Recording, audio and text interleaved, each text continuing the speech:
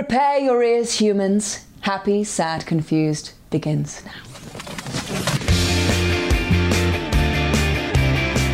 Today on Happy, Sad, Confused, David Chase takes The Sopranos to the big screen with The Many Saints of Newark. Hey guys, Josh Horowitz here with another edition of Happy, Sad, Confused, and a new guest to Happy, Sad, Confused, someone I'm not sure I ever thought would be on the podcast, to be honest, primarily because he's known most for his television work that has come in the past. He hasn't had a lot of produced work in recent years, and he also just generally doesn't do a lot of interviews, but happy to say the great David Chase is the guest on Happy, Sad, Confused this week. If you listened to last week's show, you know I'm a fan of this new work, The Many Saints of Newark. This is The Sopranos prequel of sorts. It tells the story of young Tony Soprano, played by Michael Gandolfini, yes, the son of James Gandolfini, but also of Dicky Moltisanti, played by Alessandro Nivola, last week's guest, and features a fantastic ensemble, including Ray Liotta. Fantastic. I'm curious to see if he gets some awards love for this because he's really good in it. Vera Farmiga, Corey Stoll, the list goes on and on. Anyway, the guest, though, this week is David Chase, who's somebody that fiercely intelligent. I'm not using hyperbole to say this guy is really responsible for changing the face of television. The Sopranos just changed the paradigm of what you could do on TV and the ambition and the kinds of heroes you could depict and the complexities, the violence, the profanity, all of it. I mean, it was all wrapped up in this kind of perfect show on HBO back in the day. And I would say you do not get the likes of, Breaking Bad and Mad Men, and I could list off dozens of others without what was created by David Chase and the company that made The Sopranos. So this was thrilling to have him on. He's kind of a tough interview in some ways, and I knew this going in. He's a lot of the guests I have on the show, a lot of the guests are actors who are just born and bred to be charming and sweet. That's just the way they are. But even directors, they have to tell a story, and they kind of just have that gene of being kind of very affable. I wouldn't call David Chase affable. And David, if you're listening, I mean this in the nicest possible way. He's just kind of a prickly guy, which is okay. I love him, and I think he's so fascinating and intelligent. And yes, he does have a sense of humor. But in the moment when you're having a conversation with him, it's a different feeling. It's a different kind of feeling interviewing David Chase than interviewing 99% of the other folks that I've done on the podcast. And I knew that going in. I'm relieved to say I listened back to the conversation. I was worried. I'm how's it going to come across? Are people going to think that he hated me? I don't think he hated me. I watched it back. He does not hate me. We had a great chat. Yes, he kind of questions me at times on some of my questions, but that's okay. I'm a big boy. We can have disagreements. It's okay. The bottom line is I want you guys to kind of recalibrate. If you haven't heard a David Chase conversation, just know going in, this is going to be kind of a different cadence to a conversation maybe than most of the conversations on Happy, Sad, Confused. Also, he's an older gentleman, so just a different way of speaking. That's enough preamble on the conversation. It's fantastic. No more apologizing. It's a great one. And you guys really should check out The Many Saints of Newark. It comes out October 1st. It's on the big screen, where available, where you can see it safely. Try to do that. It is also going to be on HBO Max. I know it's going to kill David Chase for me to even say that because he wants you to see it on the big screen. But like I said, I've seen it on the big screen twice. It's fantastic there. I saw it as safely as possible. I felt good about it. If you feel good about it and you're able to, go see it on the big screen. I'm just giving you all the options. Other stuff cooking in the Josh Horowitz world. I'm very happy to say we have taped a new episode of the Comedy Central series, The Untitled Josh Horowitz Show, with one of my favorites, recent podcast guest, James McAvoy. Yes, James McAvoy always delivers. He's fantastic and funny and smart and witty and inappropriate and makes a great guest, and that is coming up in the weeks to come. Check it out very soon. Some cool MTV interviews that are already in the bank. I've teased these before, I think, but I'll mention again because they're coming very, very soon. Any second now, if not already, my conversation with Tom Hardy and Andy Serkis up on MTV News' YouTube page. Check it out. Coming very soon for Dune. Yes, Dune. Finally, my chat with Timothée Chalamet and Zendaya is coming soon to MTV, as is on this podcast, this very podcast. I don't know if it's going to be next week, but it's going to be pretty soon. Denis Villeneuve coming back to Happy, Sad, Confused for an in-depth, geeky conversation about all things Dune. You will not want to miss that one. Other things to mention, let's see. Well, over on the Patreon page, I always have to mention that you can always watch video versions of this podcast, including David Chase. You can watch all the game night episodes we've done, and there are some really cool ones coming up. I can't tease them too early, but there's some really exciting, cool new guests coming up on game night. Check out all the fun we're having over there at patreon.com/happysadconfused. And the only other thing to mention is something I can't really mention, but because I'm a tease, I'll just say it. I'm really excited. We got the green light on something big and ambitious and in person, and with maybe the most requested person on the podcast or in all of the Josh Horowitz shenanigans. So something's cooking. That being said, have I just jinxed it? Is it all going to fall apart? Probably. What's not going to fall apart is this conversation. This is fantastic. Check out The Many Saints of Newark October 1st in theaters and on HBO Max, and enjoy this chat with me and the creator of The Sopranos, the legendary Mr. David Chase. My distinct pleasure to welcome Mr. David Chase to the Happy Sad Confused podcast, sir. Congratulations on The Many Saints of Newark. Big fan of this one. I've seen this one twice on the big screen, so I hope you're feeling very proud and excited on the eve of the release. Uh-huh. So talk to me a little bit about, I'm curious, first of all, just like thinking back, I remember, for instance, I was working at the Charlie Rose show way back when, and we had you on the show, and it felt like it was a big deal because David Chase at that time wasn't doing much talking. What was it like for you back in the heyday of Sopranos, as you did a little bit of press? This was, you'd lived a life as a television writer and showrunner. What was it like to suddenly have the press care about what you were saying in the middle of Sopranos? It was a big learning curve as to figure out how to do this and what to say, what not to say. And I'll never forget Charlie Rose because I couldn't get a word in edgewise.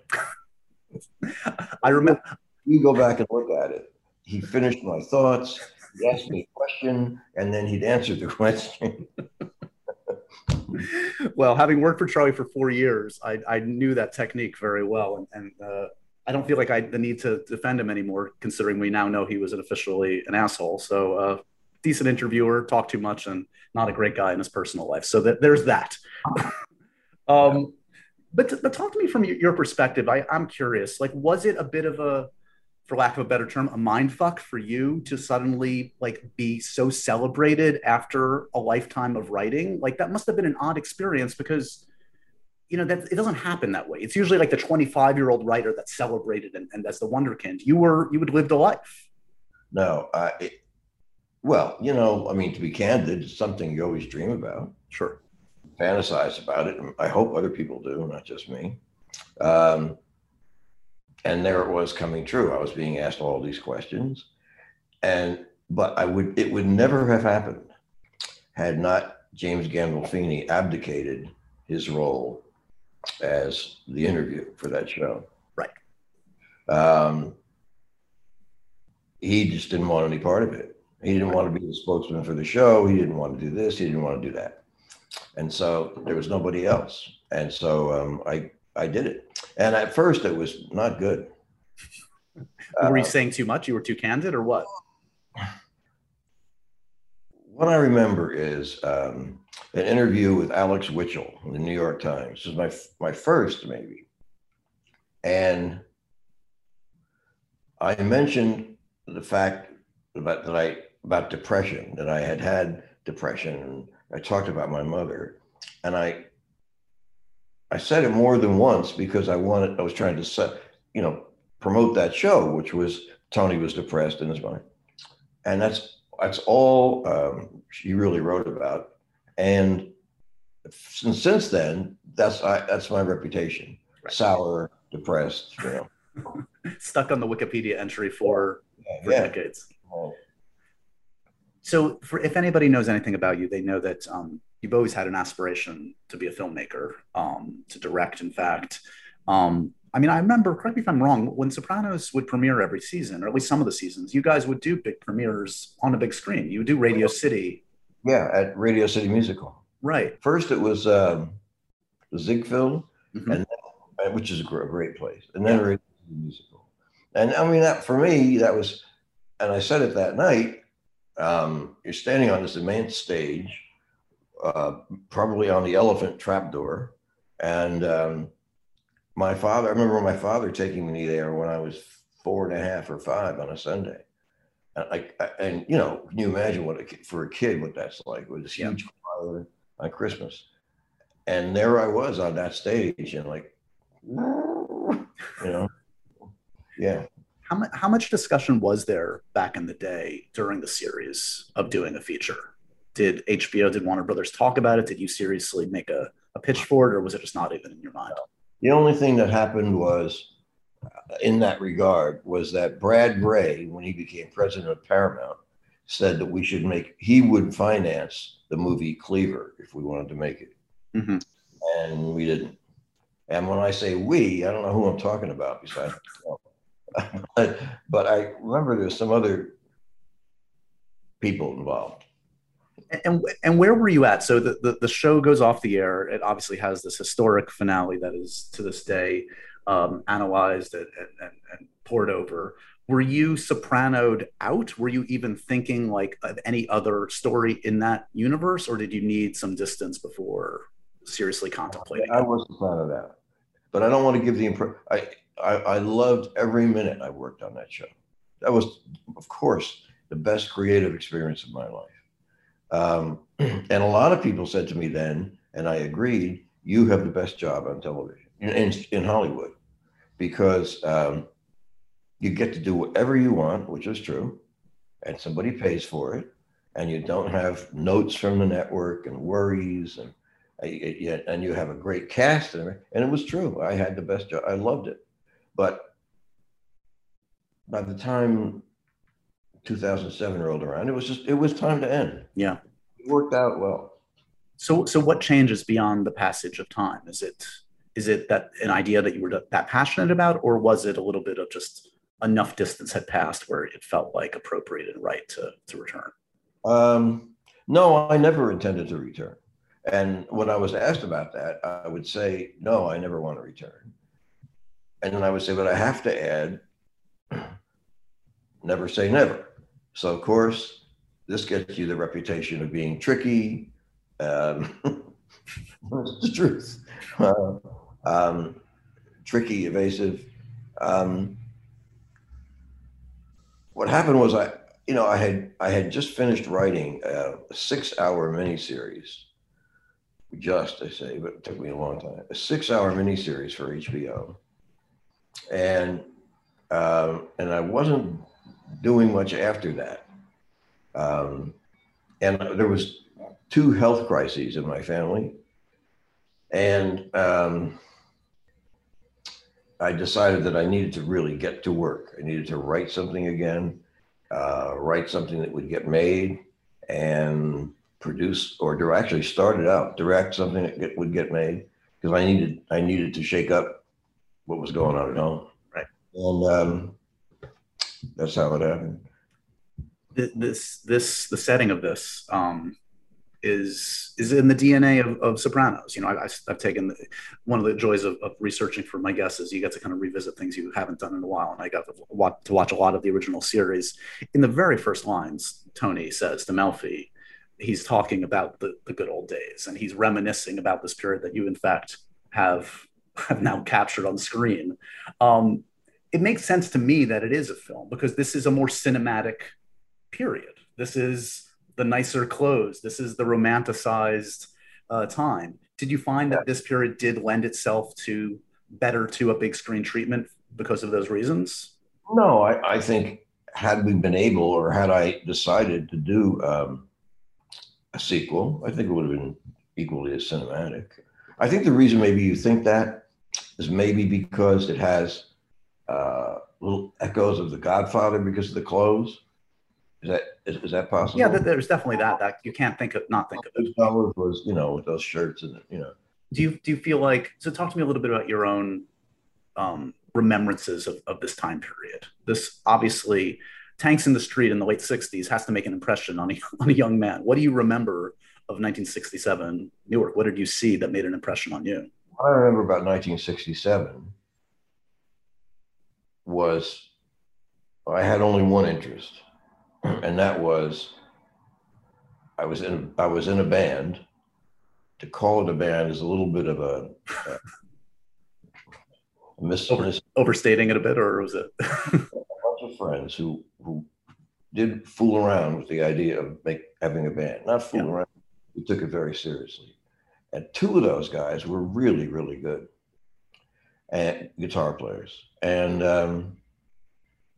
at least one of them should have made it. But anyway, but we never, the egos and all the silliness about it, we never could get it straight. And I didn't know what to do. I was going to get married. That was the other thing. And then I was down in the village sitting in my car with one of these guys, Pete, an amazing guitar player, and who had it in his head really to be the next another Bob Dylan. Anyway, so we were sitting in the car and we were talking about the future, and I said, well, I'm going to go into film school. I think I'm going to try my hand at I think I'd like really to make movies. I think that'd be a neat thing to do. And he said, well, okay, but I don't think you'll never be anything but the drummer in my band. And he made my career after that. That was the most motivating thing that ever happened to me. By eliminating that as a passion? Yeah. How dare you say that to me? It kept me going for years. Okay, if I'm not good enough in that, I'm going to need to channel it into something else. And well, no, it wasn't. I was really interested in film. Yeah. But I would have, even if I had joined his band, I would never have stayed the drummer. But it just got me so angry that he would think that about me, and it inspired me. Did you articulate, obviously, again, anybody that knows anything about Sopranos knows that a lot of it is drawn from your own parents, your own childhood, your own family. Did you articulate your passions for music and film to your parents, and what did they make of it? No, I didn't. They knew, they saw me carrying a guitar case around when I started trying to play bass, and they knew that I was really into that. Films, they didn't know anything about. Because films, you go to the movies. I would watch movies very late at night on our TV at home. Some good ones, actually, on CBS, the Late Show, or even later. Some old movies, I really love those. That's where we saw Casablanca. But I didn't talk about that much with them. I had to when I was going to actually leave to California to go to film. Do you remember a specific conversation, and how did it go? My mother was very upset. And my father said, you can be a clown in the circus, but you're going to finish college. So, and that guy, Pete, who said that to me, you'll never be anything more than the drummer in my band, is the guy who said, remember when is the lowest form of conversation. Same guy. So when you articulate your dreams of going to California, does your mom say something approximating you're talking through your hat? Are the specific phrases in this film drawn from your? She didn't go in that direction. You're talking through your hat. She went through, I've been struck in the heart reaction. You see, my family, we're Italian American on both sides, 100%. But my father's family, for some reason, are Protestant. And there are some in America, and I think they come from a sect called the Waldensians, who came to Naples from Germany. Anyway, we were Protestant, and we were Italian. And long before this juncture that you're talking about, my mother said to me, I know what's going to happen to you. You're going to marry some Irish Catholic girl, drive to California, and I'll never see you again. That's exactly what happened. Seriously, that's exactly what. Denise Kelly was her name. To California. And the rest is history. Yeah. And what about? Back to visit, but very, very slightly. And what was your family or your parents' attitude about race? I mean, obviously that's a dimension in this that is much more prevalent given the circumstances and the timing. Were you in an integrated neighborhood? Was there much talk about African Americans, and was it? I was not in an integrated neighborhood. There was not one black kid in my high school. And in the school next to us, which was like the bigger town, Caldwell, there was maybe one or two. My parents, if they were, my mother hated the Irish, not the black people. It was all casual. They didn't put a lot of effort into it. It was what they call casual racism. In other words, they would not make a stink about a black family being in the restaurant, but they wouldn't like it. Right. But and I think that's the term for it, casual racism. Yeah. And they were not actively angry at anybody, and they never told me black people were less than or anything like that. It wasn't the big talk about why we're the superior race. It wasn't that, but there was some ingrained stuff from generations, of course. Yeah. Never got the superior race. No. So it's odd that they did. I mean, it's not odd, but no, they didn't. They didn't. I mean, there's a line in this movie that my mother said, which was, this was probably like 1950, and we were riding on a city bus.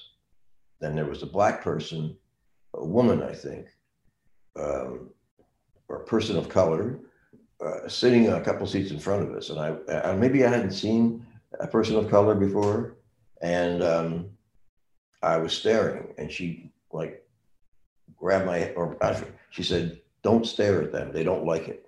Hmm. What do you, moving into like the specific characters in this one? I mean, Dickie, for instance, your protagonist, you're played by Alessandro in this.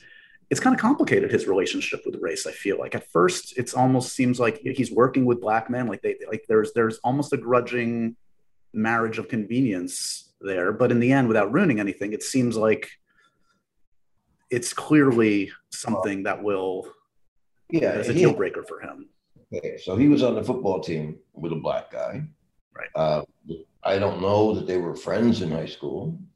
And it was patterned in my head on Barringer High School in Newark, of which I knew fairly little, although my mother had gone there. And I believe by that time it was kind of mixed. And I don't think he would have been friends with Dickie in the hallway, with Harold in the hallway. Right. Nor would he ever have expected Harold to come to the pork store or enjoy that. You know, when you think of printing a TV, they're not equal. Right. He was an employee.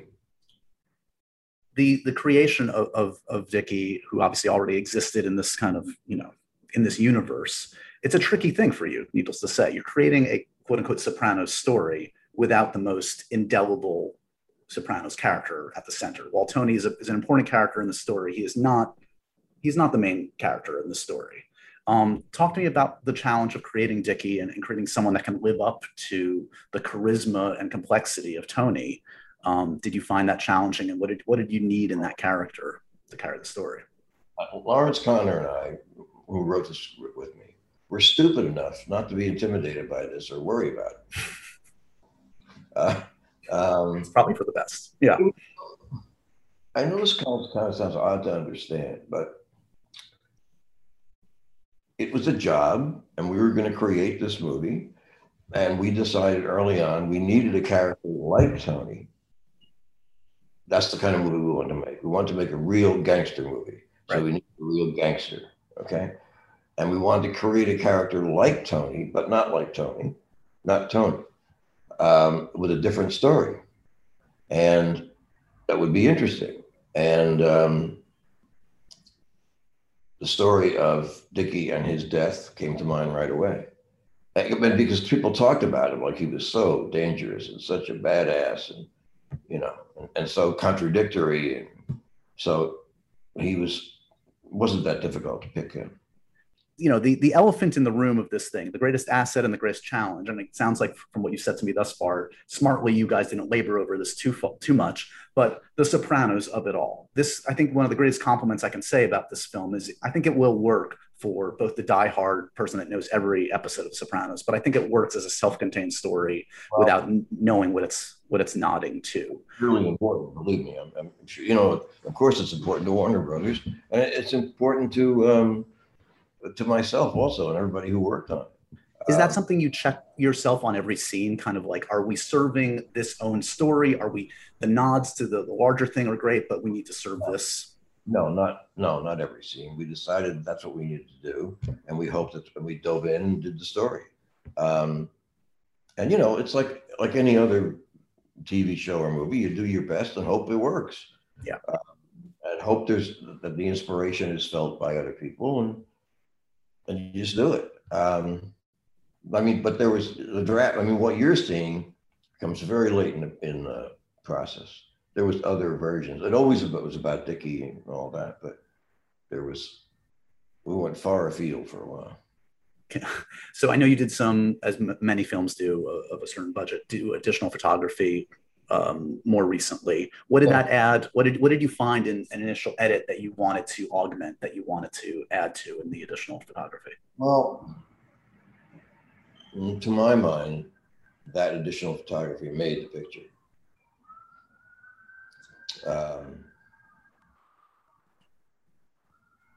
We had some problems with the earlier versions that people, especially people who hadn't seen the show, but actually even people who had, didn't know who was who, didn't know what was going on. And I felt we needed to straighten that out. And I also felt very strongly that it was a movie searching for an ending. And that's what that attempt was. There's certainly certain more overt aspects of the film that reference Sopranos. For instance, like, was the narration always in there? Was the music cue that comes at a very pivotal time always in there, or did that come late in the process? No, that's the work of movie making. Yeah. No. I mean, a film is shot, and then you look, you cut, or editor cuts it all together, and you see what you really have. Oh, that's what this is. Well, seriously, because from acting and from actors and directors and what you imagine in your head, now you have to deal with what's there. Right. That came through all the time that it took, that came through all the money that was spent, that came through all the wrong turns. There you have it. Do you show this different cuts to people you trust, or is it an internal kind of like small group? We had one screening for some friends early on. But it really is mostly internal. Yeah. The casting is fantastic. I love seeing Alessandro in this. Obviously, the casting of Tony is pivotal, and it's really touching to see his son in this performance. And it just he evokes his father in just like countless ways that you can't even like describe. I mean, can you describe like what it was like to see him start to inhabit that character on the set? Was there a point where you felt relief, or did you already know going in that he was going to be able to accomplish this? I mean, I didn't know absolutely. I don't think any of us did, but I got to a point in the casting process where I just said, it's going to be him. There's nothing else to talk about. We had auditioned other guys. I said, it's going to be him, and there's nothing else to talk about, and it's going to work out. It's got to work out. My only concern was that maybe people will say it's gimmicky, but it isn't. I think it's honest and it's real. And then I didn't worry about it anymore. And then I didn't think about it anymore. But what when you say on set, when I saw him become his father, it didn't happen on set. It happened in the read-through. The tables are in a U or a square, and he was across the square from me. And he was, I can't do it. But he was like listening. It wasn't even his scene, but he was paying attention to it as he should have because he was part. And he started to do this thing with his shoulders and his face. I don't know if that was conscious and I thought, oh my God, that's his own man. It was really stunning. It's so funny to think about the casting of James in the first place, because so much of it is about the time and place. Like if Sopranos is made today in this environment, when movie stars like happily take on TV projects, James Gandolfini's not the star of The Sopranos, is he? Like I is at least my theory. I feel like you have the license to get a big name giant actor, not character actor that's never really had the big shot, James Gandolfini. Today? What's up? Made today, you're saying? Yeah. No, I don't agree with that. I mean, really? there's a lot of the majority of shows on the air are not big, big stars. They're, some of them are medium level. Some of them are unknowns. I really don't agree with that. Okay. Did it feel, you talked about his kind of reluctance to be kind of the face, the public face, at least, of the show. Did it feel like, your relationship with him clearly was a complex one over a number of years. You collaborated again on your own feature film years later. Did that film did not fade away working with him again, kind of, I don't want to say repair because it wasn't a broken relationship, but it was a different relationship at the end of Sopranos, clearly. We were barely talking. I remember at the last, I don't know what it was, the last party or the last screening. Maybe it was at the Emmys, I don't know. And that was it. It was going to be the last time we were all together. And we were sitting at a table, and my wife, he went by with his food. My wife said, "Jim, come sit over here." Just ignored her and went and sat someplace else. And he had started that kind of stuff. And that really, for my wife, I was infuriated. Yeah. And I said to myself, I hate that motherfucker. I hate that guy. That's what it had come to from how much I liked him originally. And then I was going to make this other movie, and I didn't think of him. And I think I didn't think of him that much because John Magaro, who played the lead, his son, is not like him physically at all. Right. But I guess it got out, or his agent called about. Anyway, he turned it down. He had turned it down. So we went on, and I was speaking to him on the phone one day. I don't know why. And he asked about the movie, and I said, well, we're getting there. It's been, casting's been a problem. I'm not going to kid you. But I think we know who we want. He said, who? And I said the actor's name. I can't let you do that. All right, I'll do it. Was it ever articulated any more than that about the water under the bridge? No. After that movie, and we got along really well, I went to an Easter party in the daytime at his house, and somebody was hawking me about doing a Sopranos movie. And I was thinking, well, I don't know. So I asked him, would you be interested in I asked him, would you be interested in doing a Sopranos movie? He goes, well, I'd have to read the script.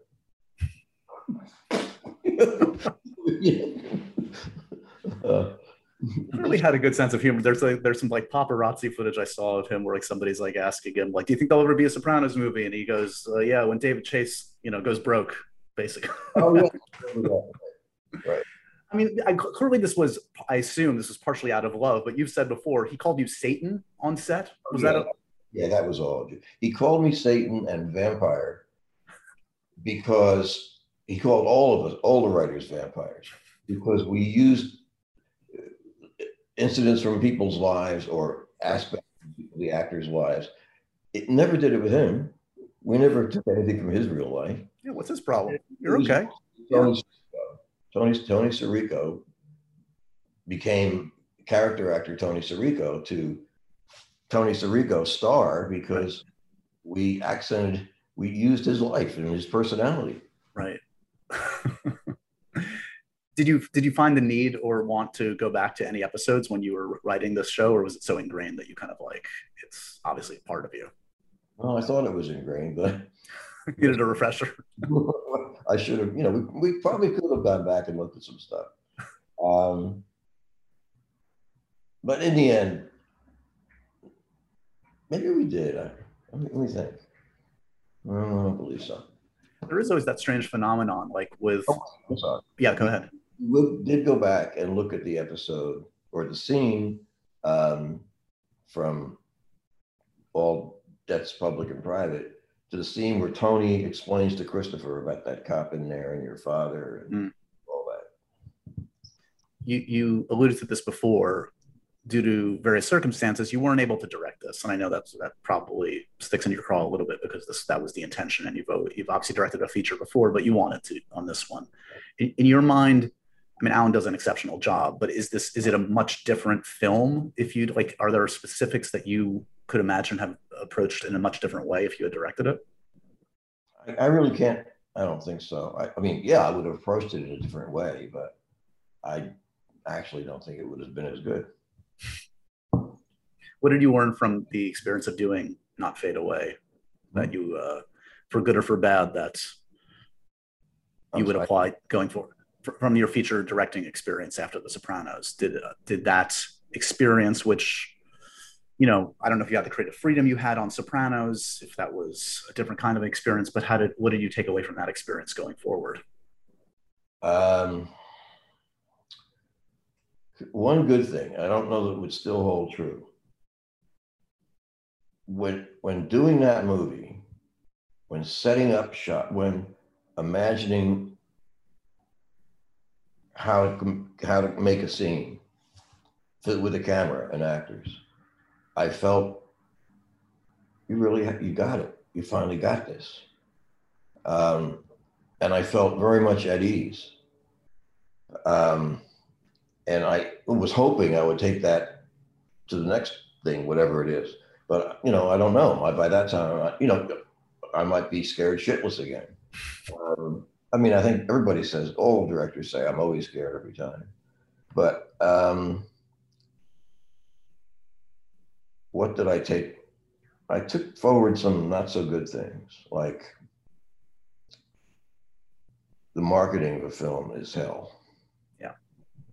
And it's not just making the film, it's marketing, and everything can be ruined by that. Well, and we kind of alluded to this. The marketing of this film is a challenging one. You have a film that stands on its own, but also alludes to a very significant property in people's minds. I can only imagine how much Warner Brothers begged you not to call it The Many Saints of Newark. Really? They were fine with it. Warner Brothers on the filmmaking level, Toby Emmerich, Richard Brenner, and I'm just escaping me now. I hope he's not going to be angry. Oh yeah, Michael Disco. The filmmaking level, they were really good. Very few little things. And then after they'd see a cut, they'd say, you know what? I think we should do some more, and you should maybe try this. And so that's an amazing thing for a studio to say in my book. I'm going to give you more money and you make it better. Yeah. But they did. And they deserve a lot in my book. But come to the marketing. Well, it's always a challenge. Yeah. Has there been any discussion? Have you contemplated some of these characters live, some of them don't? But I would imagine HBO Max would kill for a David Chase Sopranos series with John Bernthal and Vera, etc. Is that something that's even been discussed? It was just not with specific actors. It was discussed way before we started shooting about a sequel. I was thinking, God, take it easy. We're having, and nobody's mentioned it to me since. No, maybe halfway through there was some conversation, but nobody's talked about it. And in your mind, have you contemplated it, or again, do you need a bit of a break before contemplating going back to these characters? Well, I have contemplated it because as I was getting to the end of this process, I was thinking, this is fun.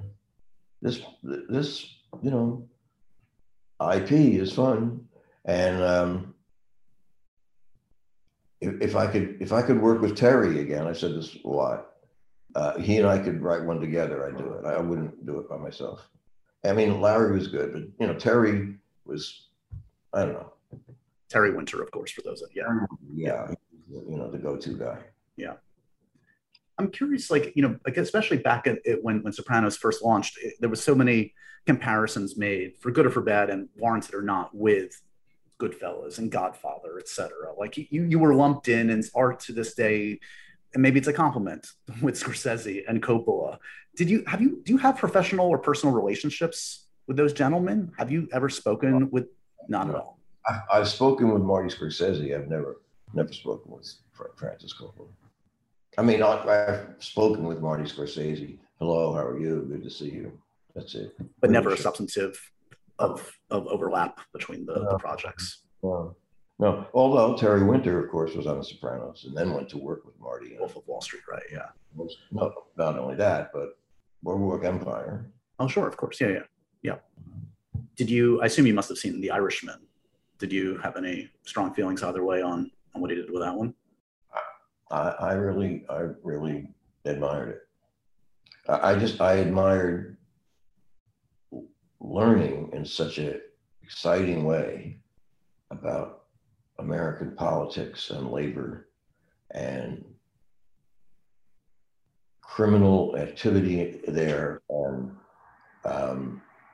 Italian American activity there. That was. I mean, I had a basic understanding of it, but to see it act and depicted so well, right. I like.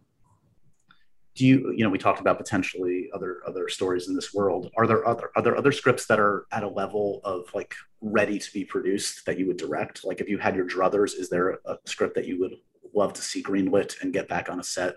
No, that's the only Sopranos material that I have. It's just been shot. And do you have like control? Like, could HBO just do what they want with Sopranos, or is it up to you? Who is it up to in the end? They own it. Is that a scary place to be for you, to know that your beloved characters are? No, it's not. I'm just not scared. I mean, I think they have said throughout the years, well, we wouldn't do it without you. We couldn't do the show without you. Yeah. Listen to that and think, unless you really want to, and then you'll do it. Yeah. But no, it's not a scary place for me because I don't want this to be a part of my life that way anymore. Right. I have other stories and things I want to tell. I would imagine you are a small group that have a unique perspective on these kind of major television phenomena that come to an end, wherein like your show was, again, so dissected that ending is still talked about to this day. Do you have like flashbacks when you see something like Game of Thrones end and see like the pop culture landscape explode with hot takes?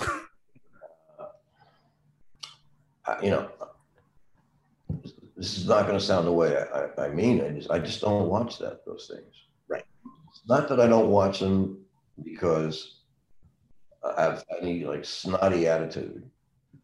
I watched Matt's show and I watched Terry's show, and I watched Queen's Gambit, and I've tried other things, but I sort of feel stupid saying this, but I say it to every interviewer so they understand. For 4 years, my wife and I were watching nothing but news when Trump was in office.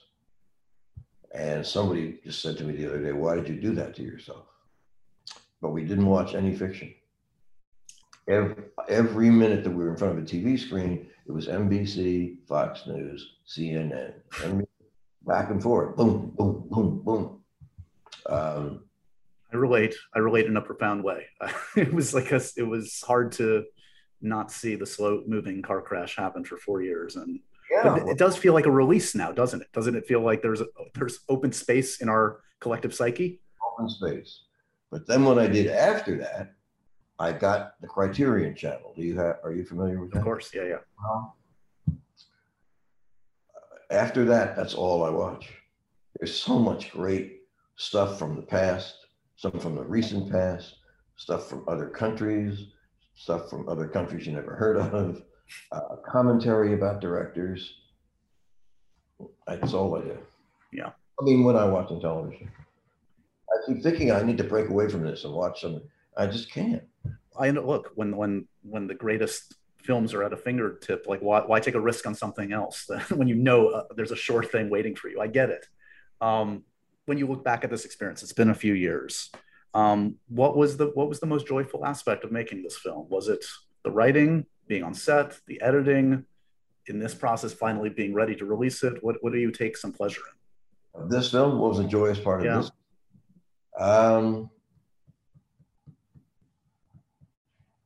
Two things. Well, the socialization, being every day with a group of people that I came, that you come to like very much. That was number one, but that's not filmmaking. That has nothing to do with our conversation, I guess. Editing, like it was with The Sopranos, editing and music. Yeah, really digging in and seeing what you can create in the edit room and massaging material. Yeah, thing, they call film plastic medium. That's the whole thing. It's just like, what if you take this at the end and put it at the beginning? Well, it's people who haven't done that can't understand or don't understand how joyful that is when it hits.